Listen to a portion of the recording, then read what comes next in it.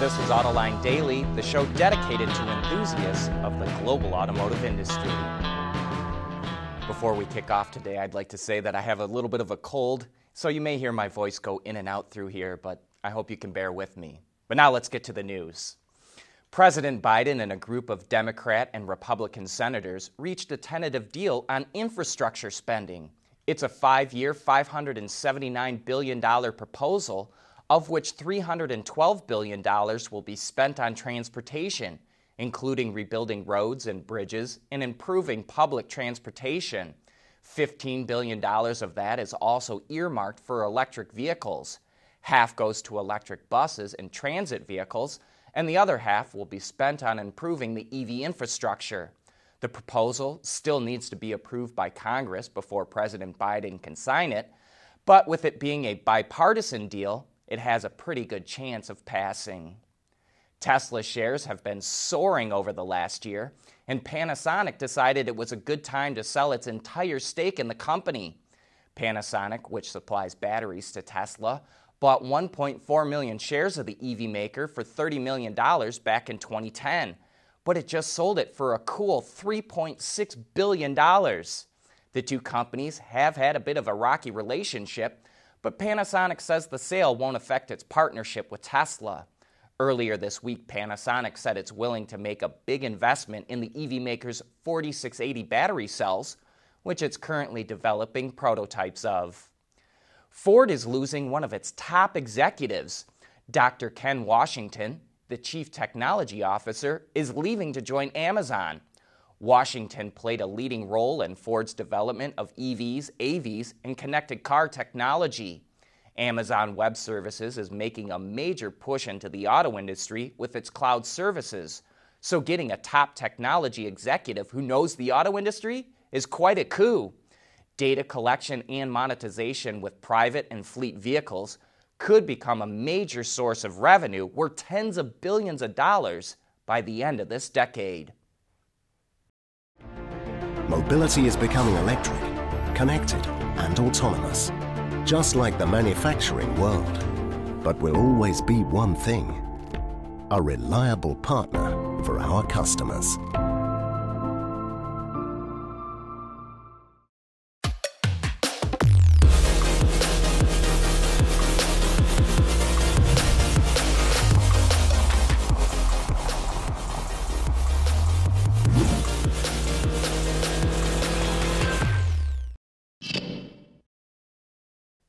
Jeep is upping the Wrangler's 4x4 capability. The Wrangler Extreme Recon package offers 35-inch tires, 17 by 8-inch beadlock wheels, a more than 4.5-to-1 axle ratio, and a 1.5-inch suspension lift with uniquely tuned shocks.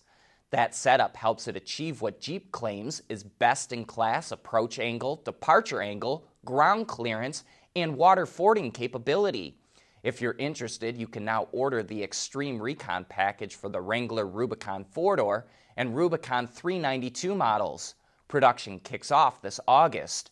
Jeep will also offer a 4.88-to-1 axle ratio for the Wrangler Rubicon, and when paired with a 6-speed manual transmission, it delivers best-in-class 100-to-1 crawl ratio for off-roading. The new axle will be available to order later this year. Jeep will show off the new Wrangler options at the Chicago Auto Show in mid-July. In related news, Mahindra continues to fight for its vehicle that Jeep says looks too much like a Jeep. It was taken to federal court in Australia over plans to launch its Thar SUV in the country. The Thar is very similar to the off-road only Roxor, which is sold in the U.S., but it still has its vertical 7-slot grille. Mahindra has agreed to hold off on launching the Thar without first alerting FCA Australia, Stellantis' subsidiary for the region. The move allows Mahindra to avoid a trial right now, but still bring it up at a later date. It wanted to do that because India, where the Thar is made, is currently going through a second wave of coronavirus, and production has been significantly slowed.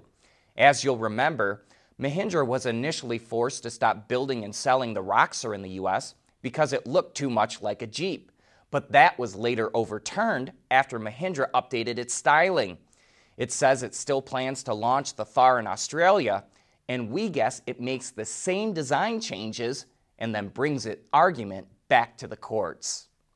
Chip maker ST Microelectronics is going to supply its technology to both the Renault Group and mobility startup Arrival.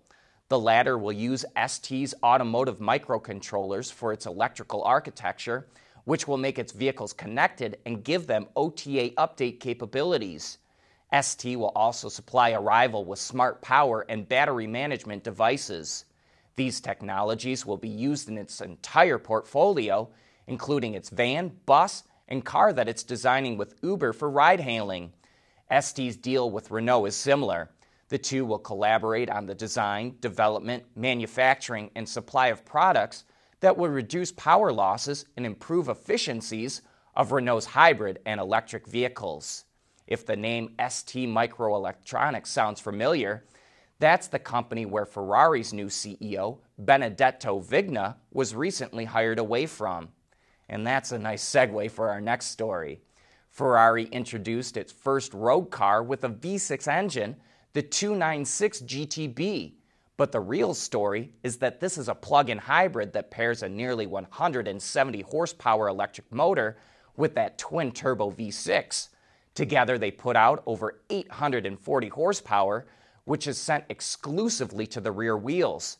That's more power than some of Ferrari's other models and helps this two-door go from 0 to 100 kilometers an hour in just 2.9 seconds. A 7.45 kilowatt-hour battery pack is mounted under the floor and provides up to 25 kilometers, or about 15 miles of pure electric range. Ferrari says it hopes to attract new customers with the 296 GTB, which starts at 269,000 euros, or a little over $320,000. We want to know what drives your testing. OTA, connected car, diagnostics, remote testing. Intrepid Control Systems is here to help you work from anywhere. Intrepid Control Systems, driven by your data. The world is changing at an ever-increasing pace.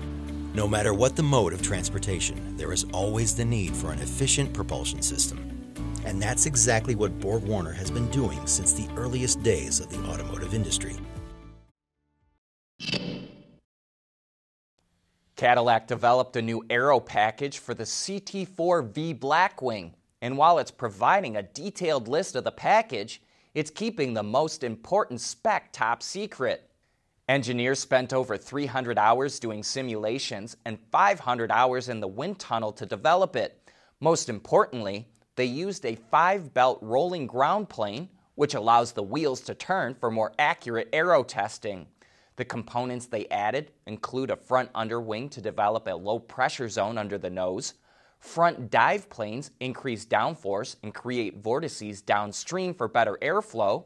The rear spoiler includes a gurney flap to create a clean detachment point. There's a front splitter, a rear diffuser, and rocker panel extensions to reduce lift.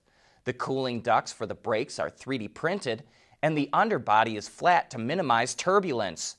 An optional carbon fiber package adds even more bits and pieces. So how much downforce does this all create? Well, we don't know. Cadillac won't say.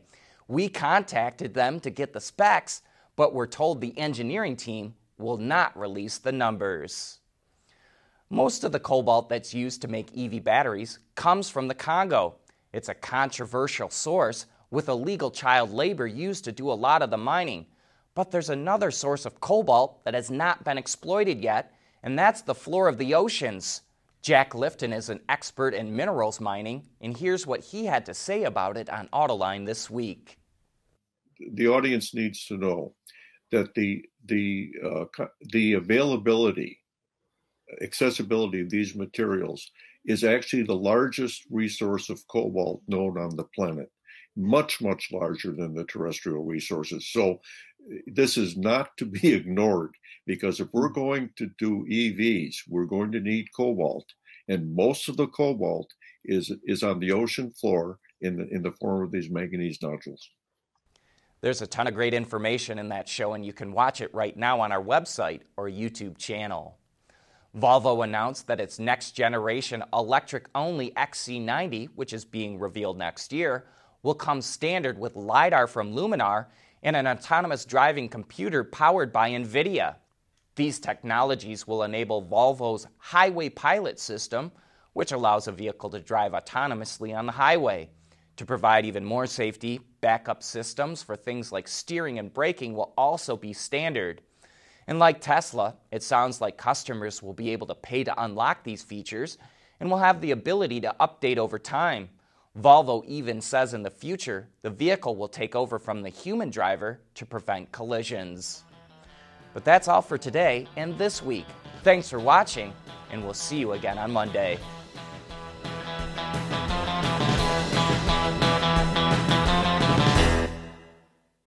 AutoLine Daily is brought to you by Bridgestone, solutions for your journey.